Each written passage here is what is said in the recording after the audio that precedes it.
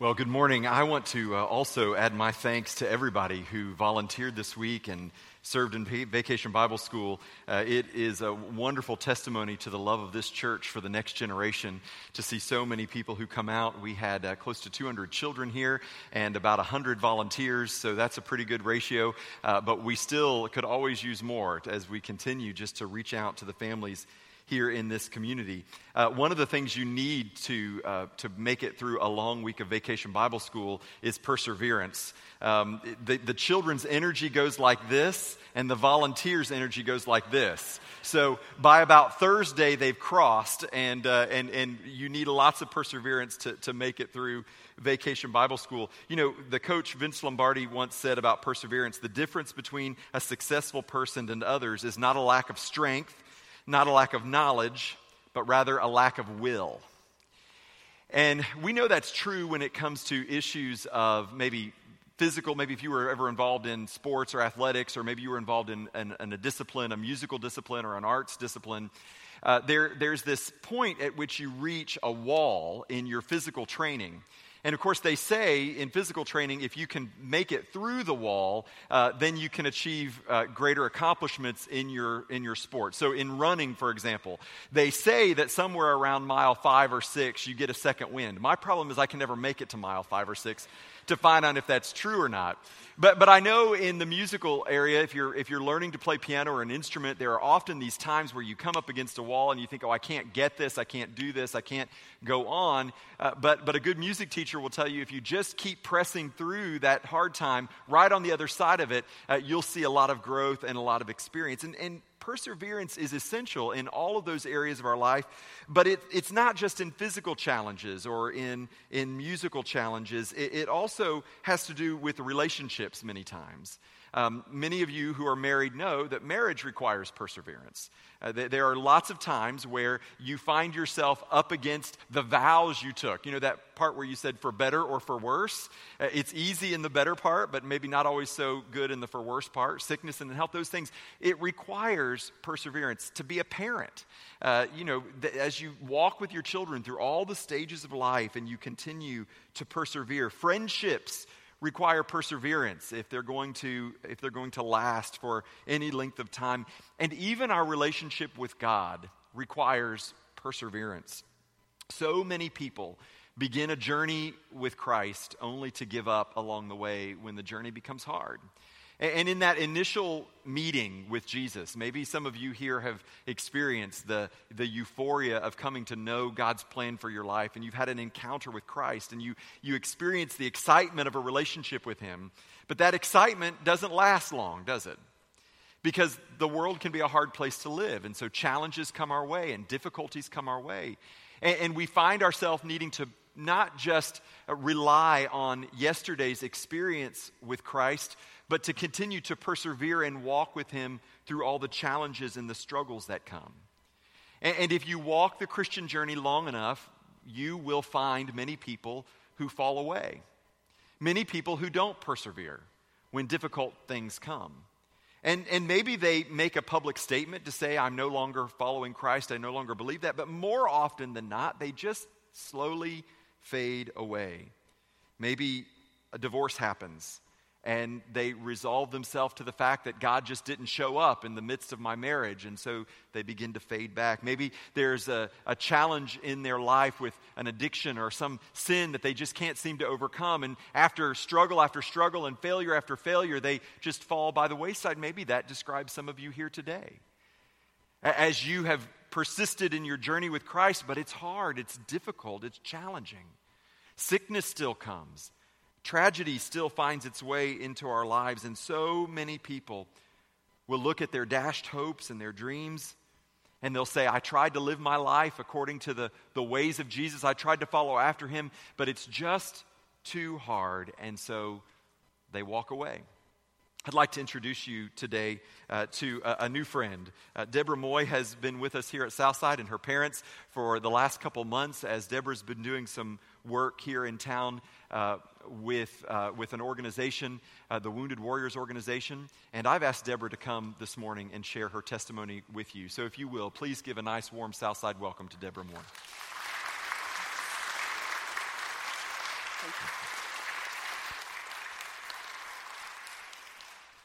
Good morning, Southside Baptist Church. I have been through a lot of things. I've learned a lot of lessons. God has showed me a lot of things, and He's produced a lot of miracles in my life. I learned so many things that I had to write them all down. So I appreciate in advance your cooperation with me in having to read my testimony to you. But that, I just don't want to leave anything out. There's lots of lessons here. I'm here to tell you about hope, first of all. And just so we're on the same page, I'm not talking about the I hope you have a good day type of hope, or even the I hope I get that job type of hope. I'm talking about the kind of hope you rely on. I'm talking about the kind of hope when you're devastated and you feel completely destroyed, when you've been brought down to your bare bones. I'm talking about the how in the world am I ever going to survive this type of hope. I'm talking about the why in the world did this have to happen to me kind of hope. I'm talking about that there is no way in the world I can possibly survive this kind of hope. And when you're there, when you're really, really there, sometimes you have nothing else but hope. The good news is that we as Christians always have hope. And having hope is no small thing, because that's when God can do His finest work. We always know that there's a higher purpose to our pain. And if we take that hope and we add faith to it, then God can really show us what He's capable of doing. He gives us the hope, and we must add the faith. As some of you may know, and many of you, probably most of you may not, I'm a walking miracle. Before I begin, I'd like to thank everybody here for listening to my story and having the patience to go through all these things with me. Many people around the world steadfastly prayed for me throughout my journey, and I'm truly humbled by this. We as the family of God are a great team. The only way I know how to begin my testimony is to start at the beginning. I was born, I'm going to say 29 years ago, into a strong Christian family. We always trusted God throughout my childhood for everything. We were never anxious, knowing that He would provide.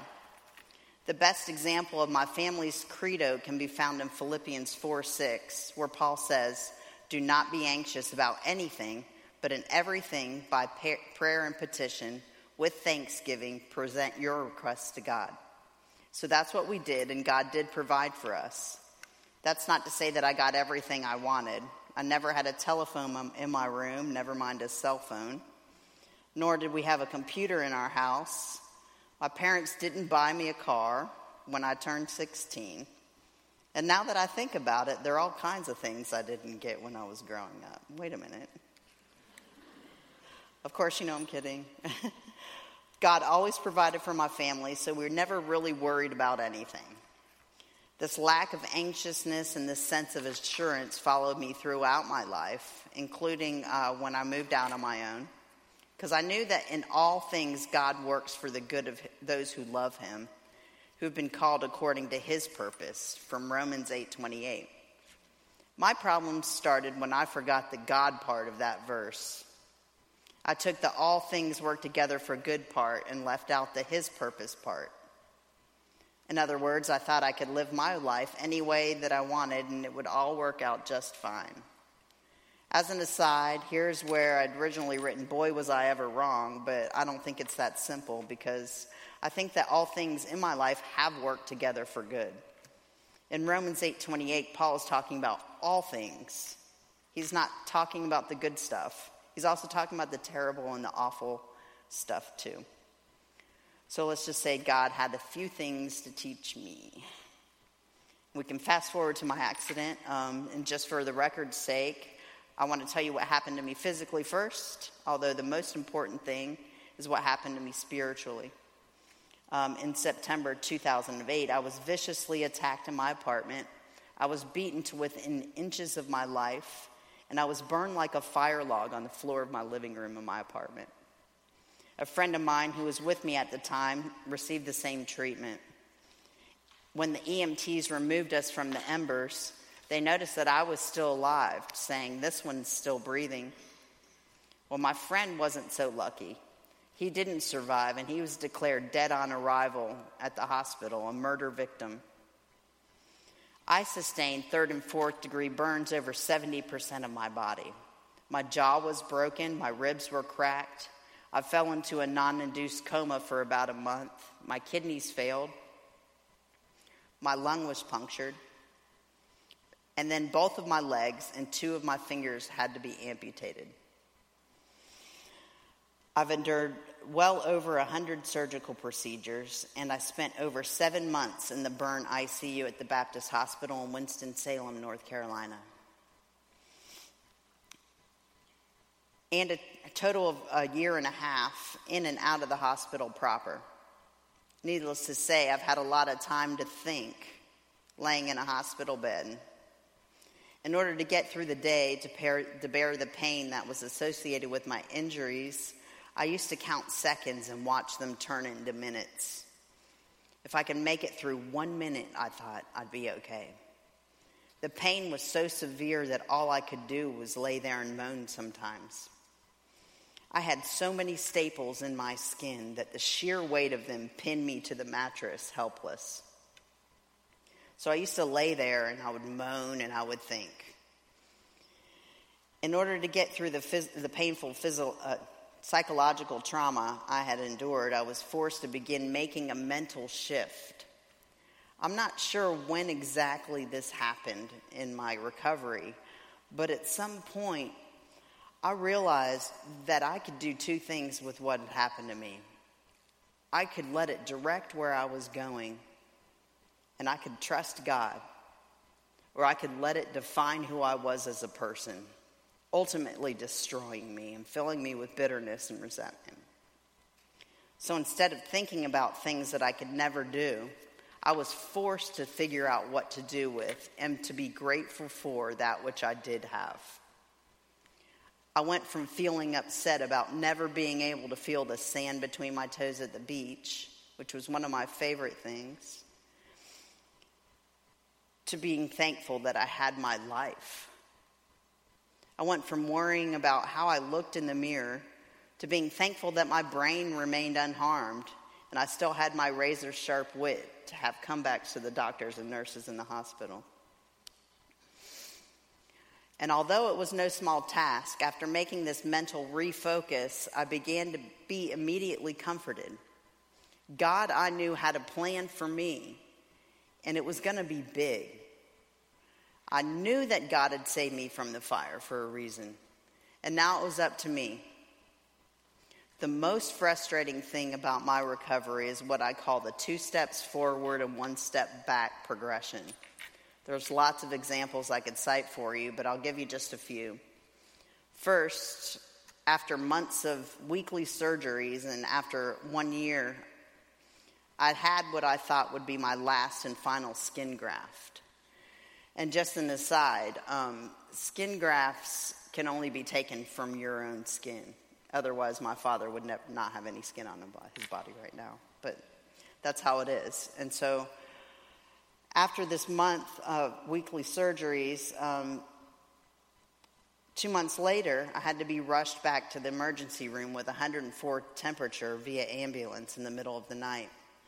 All my skin grafts had failed due to a deep-seated wound infection in my wound beds. So not only did I lose all the skin over my original wounds, I was losing places from my body to take the skin to cover them. And as you can imagine, we as a family were completely devastated by this. I mean, that one infection, that one failing alone represented many, many operations, many painstaking surgical procedures, many sleepless nights, and many weeks of recuperation time. Down the drain. So we did the only thing we knew what to do. We prayed. Well, guess what God did? And guess who God brought me? A burn specialist who's a doctor who got his doctorate at MIT in Boston. This man literally wrote the textbook on severe burns and wound healing. It's used all over the world as a textbook for other doctors. So immediately my new doctor got to work, and eventually, very, very slowly, my skin was able to be grafted again. Another disappointment came months later after I began to learn how to walk on my prosthetics, only to fall on the floor of my kitchen, breaking my hip. This put me right back into the hospital bed again for 3 more months.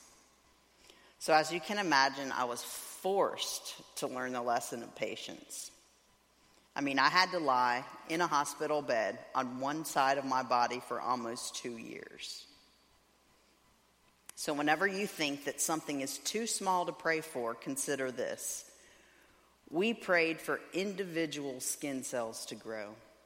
I don't think you can get any smaller than that. And God listened to our prayers.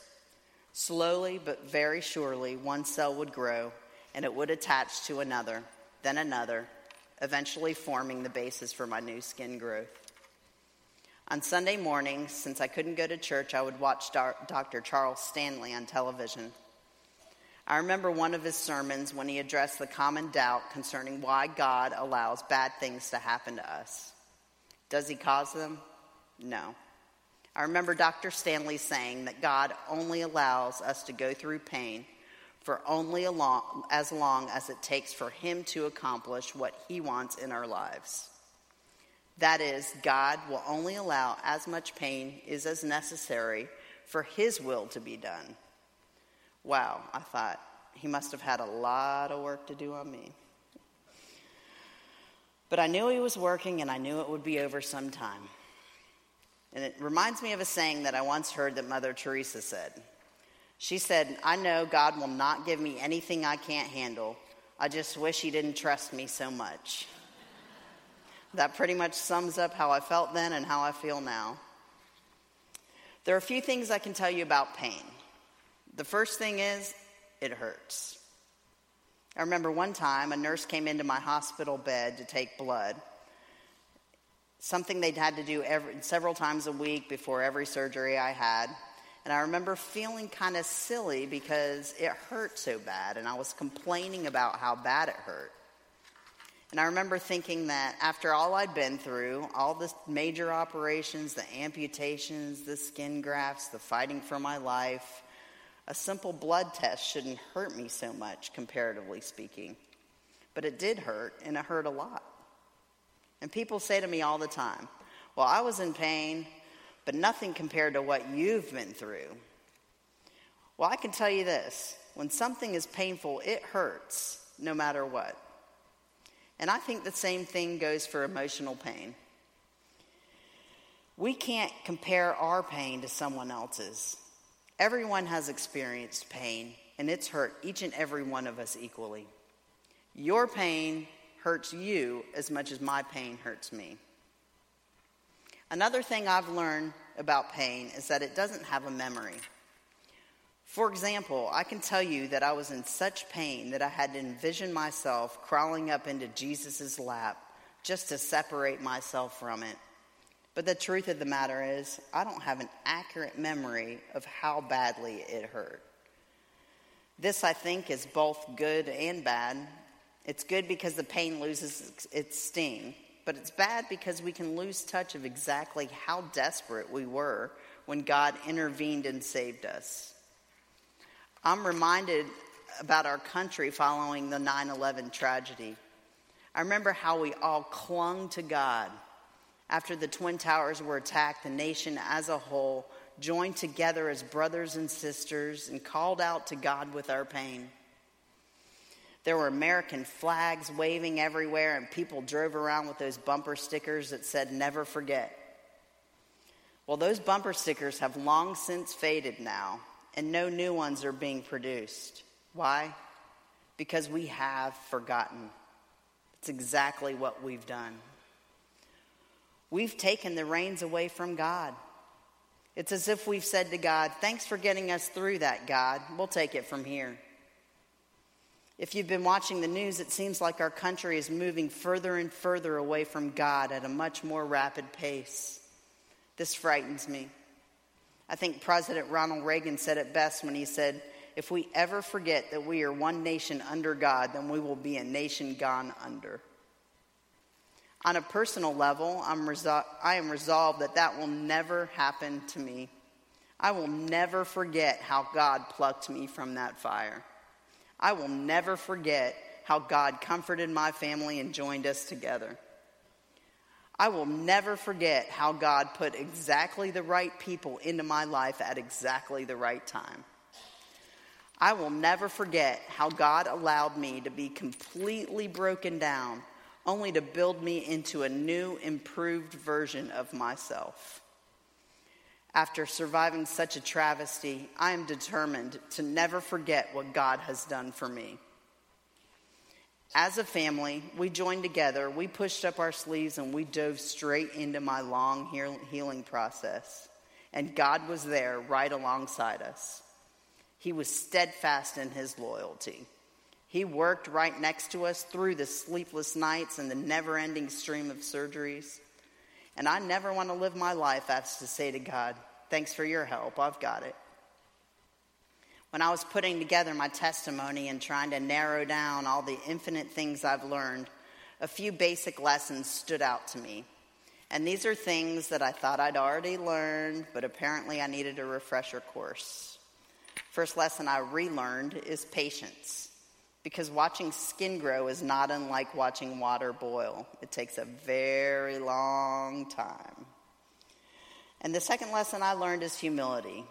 Because after all, it's virtually impossible to be cocky in a hospital robe. Not sure if any of you have ever tried it, but trust me, don't bother doing it. It doesn't work. And finally, I learned a lot about hope and faith. I put these two together because I believe you can't have one without the other. You can't ask God to do something in your life without believing that he will. And I've learned that the painful lesson that worrying is the opposite of faith. I could have worried that, oh no, my skin grafts might not take. Well, guess what? They didn't take, and I was okay.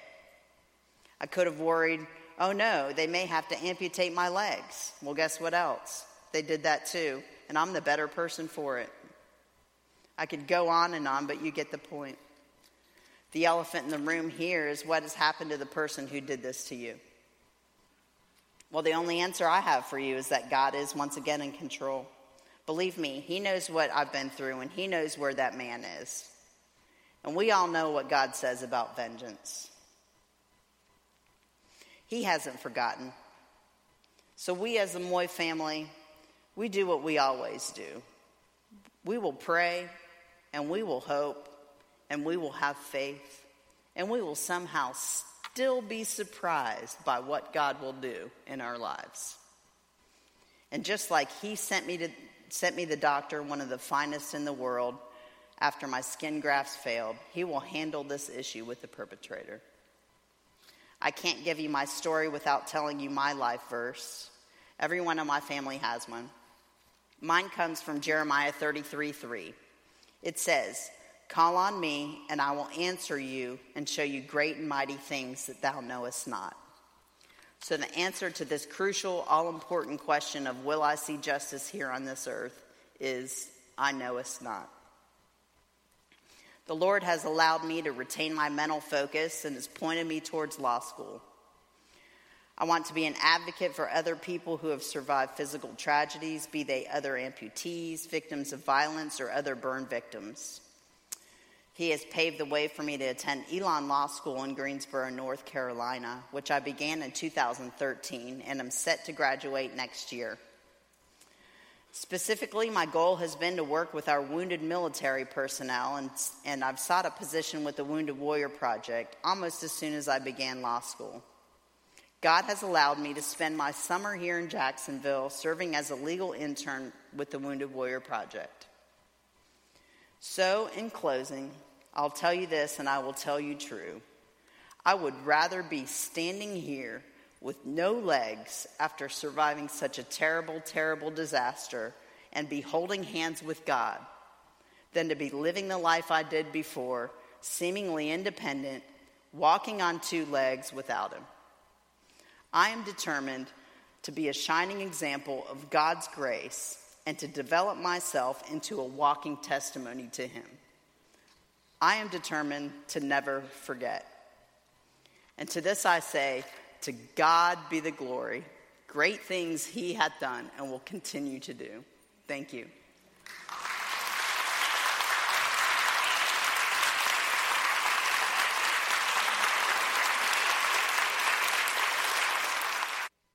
Deborah said she had a choice to make.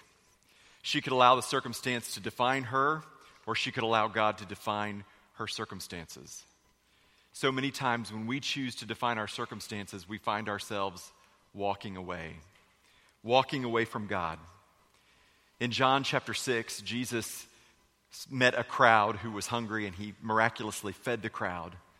The crowd was immediately drawn to him for what it was that Jesus had done for them, how he had met their immediate need. And the scripture tells us that Jesus, perceiving then that they were about to come and take him by force to make him king, he withdrew again to the mountain by himself.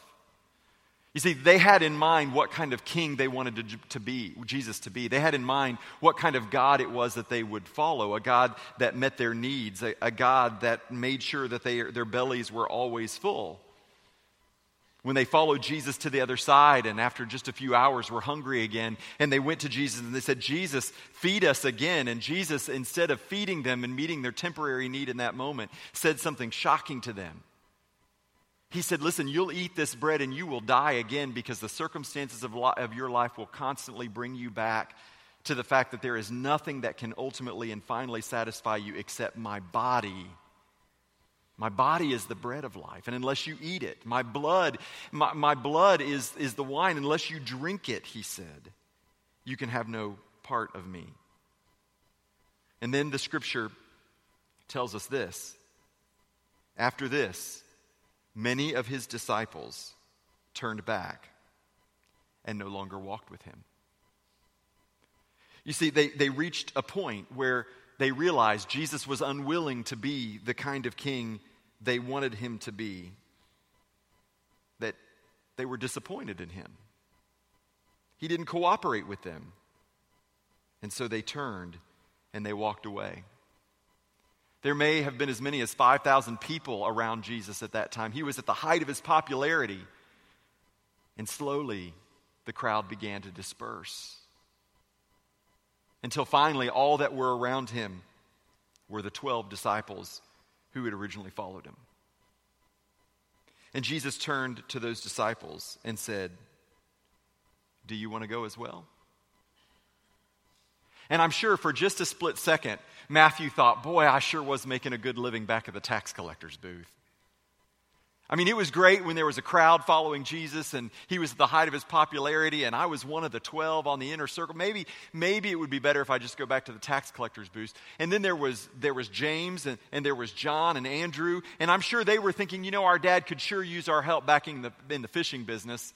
I mean, it doesn't look like this thing is going to work out with Jesus. Things just aren't going the way we thought they would go. Maybe we better go back and help our dad and catch some fish. And then, of course, there was Judas. What firm in Judea wouldn't have wanted Judas to be their accountant?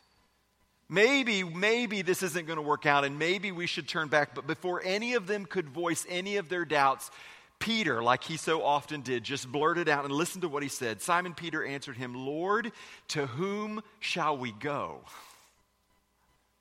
I love that.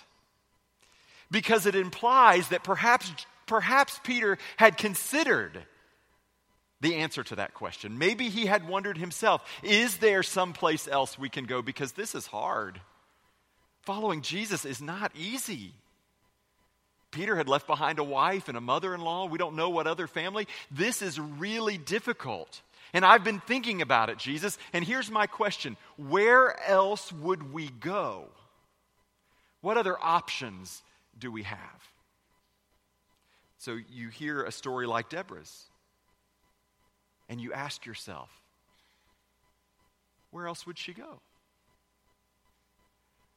What were the options? Bitterness? She could have chosen to be bitter. Many of us have walked down that path at least a little ways in times in our life, haven't we? When things haven't gone our way and bitterness begins to set in, the Bible describes bitterness like a root. Maybe anger. People who walk around for years with anger. And it comes out when you least expect it, maybe over minor and trivial things, but its source goes way back to some pain, some disappointment, some hurt. Maybe she could have turned to anger. Maybe she could have turned to self-pity, made herself a victim, sought the sympathy of everyone she knew. What other choice did she have? What other choice do you have? Maybe you would search for hope and faith in some other religion, a religion that promotes works. Maybe if you just worked hard enough, you could earn God's favor and God's grace, but you find yourself always coming short and at the end wondering if it was ever enough to amount to anything. Maybe you would just say, you know what, it's too hard, and maybe there is no God at all, which only leads to two possibilities. You become your own God, or you find that there is no value in any living thing except as it relates to your survival and your needs in the moment. What other options do you have? Jesus asked the question, do you want to go away as well? And Peter says, Lord, to whom would we go? I think that Peter might have been thinking about Psalm 73 when he said that. It's one of my favorite verses. And it says this, whom have I in heaven but you? And earth has nothing that I desire besides you.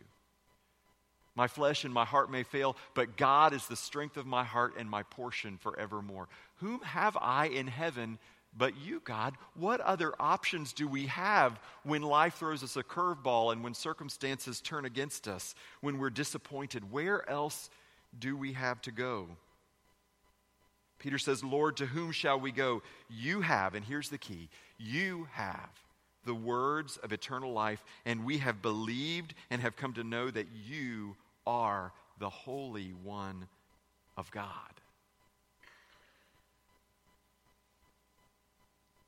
From 5,000 to 12. Hundreds of people walked away. And hundreds of people still choose to walk away. When God refuses to cooperate and be the God of our own design. When Jesus refuses to be the kind of king that we want him to be, and instead he chooses to be the kind of king that we need.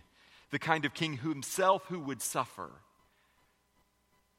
Himself whose body would be broken and whose life would be given so that we might have eternal life. He won't be the kind of king we want. Instead, he will be the kind of king that we need. And Jesus answered them, did I not choose you, the 12? And yet one of you is a devil. He spoke of Judas, son of Simon Iscariot, for he, one of the 12, was going to betray him. You know what I find so interesting about that and why John included it? Because you think if you go from 5,000 to 12, that's pretty bad. But Jesus points out what none of the 12 knew, that even all 12 of them wouldn't endure to the end. Even Peter would deny him. There would only be one of the 12 who would be present at the crucifixion. Everybody left. Everybody would betray. Many people who come to Jesus only discover that he will be the king that you need, not the one you expect. And when we reach the point of our total dependence on Jesus, we realize there is nowhere else to go. Nothing can be trusted to last forever, but Jesus says he will never leave us, he will never forsake us. Jobs will come and go, our possessions will one day all belong to someone else. Friends and family always leave, either by choice or by death, but the end result is still the same. Even our own bodies will eventually fail. There is only one place we can turn if it is eternal life that we seek, and his name is Jesus. And there is no other name under heaven by which people can be saved. And this is a hard teaching, and many people part company with Jesus because of it, especially in our pluralistic society, because they have no problem with a moralistic Jesus who teaches love and peace and maintains his proper place among the pantheon of self-help gods. But when Jesus begins placing demands and making exclusive claims, and when life doesn't turn out the way we want and we learn faith and hope through the tragedies instead of through the triumphs, many people choose to walk away.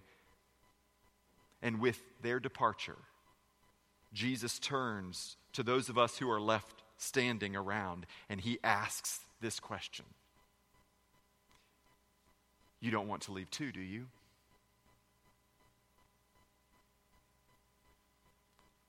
Well, do you? Will you pray with me? As our heads are bowed and our eyes are closed, we're going to sing a song of commitment like we do most every week. And it's a song that's familiar. It's a song whose words you probably won't even need to see on the screen. I have decided to follow Jesus, but what is so challenging about that song is the word decided. A choice of the will to say that I will follow no matter what happens. Where else would I go? And today, if you find yourself up against that wall, and what you need is the perseverance to know that you will press through, not out of your own strength, but out of the strength that God has provided. When you will press through the disappointment, because God has not been the God of your design. Jesus has not been the king that you've wanted, but the king that you've needed. Maybe today you need to sing this song. Maybe you need to come and pray. Maybe you need to pray at these steps, or come and pray with me, or find someone here that you need to pray with. But today, Jesus stands and asks the question, will you leave too? And we're all confronted with the choice. Father, thank you. Thank you that you love us enough to be the God that we need and not the God that we want. Thank you for Deborah's testimony and for the testimony of so many others who find deeper hope and faith, not in spite of tragedy, but even because of it. And who through perseverance have demonstrated faith and have offered hope. And Lord, today, many people in this room are facing challenges and obstacles, and they're confronted with this simple decision. Do I walk away or do I stay? Do I turn around or do I press on? And Father, your invitation is simple. Come, follow me. Lord, today and every day, may we make that decision to stand with Peter and ask, where else would we go? Because in fact, you, Lord, have the words of eternal life. Thank you. Thank you for the hope that you give us. Father, we pray that your hope would be made manifest in the lives of the people who've gathered here today, even in this time of invitation, even as we sing this song. For it's in Jesus' name that we pray. Amen.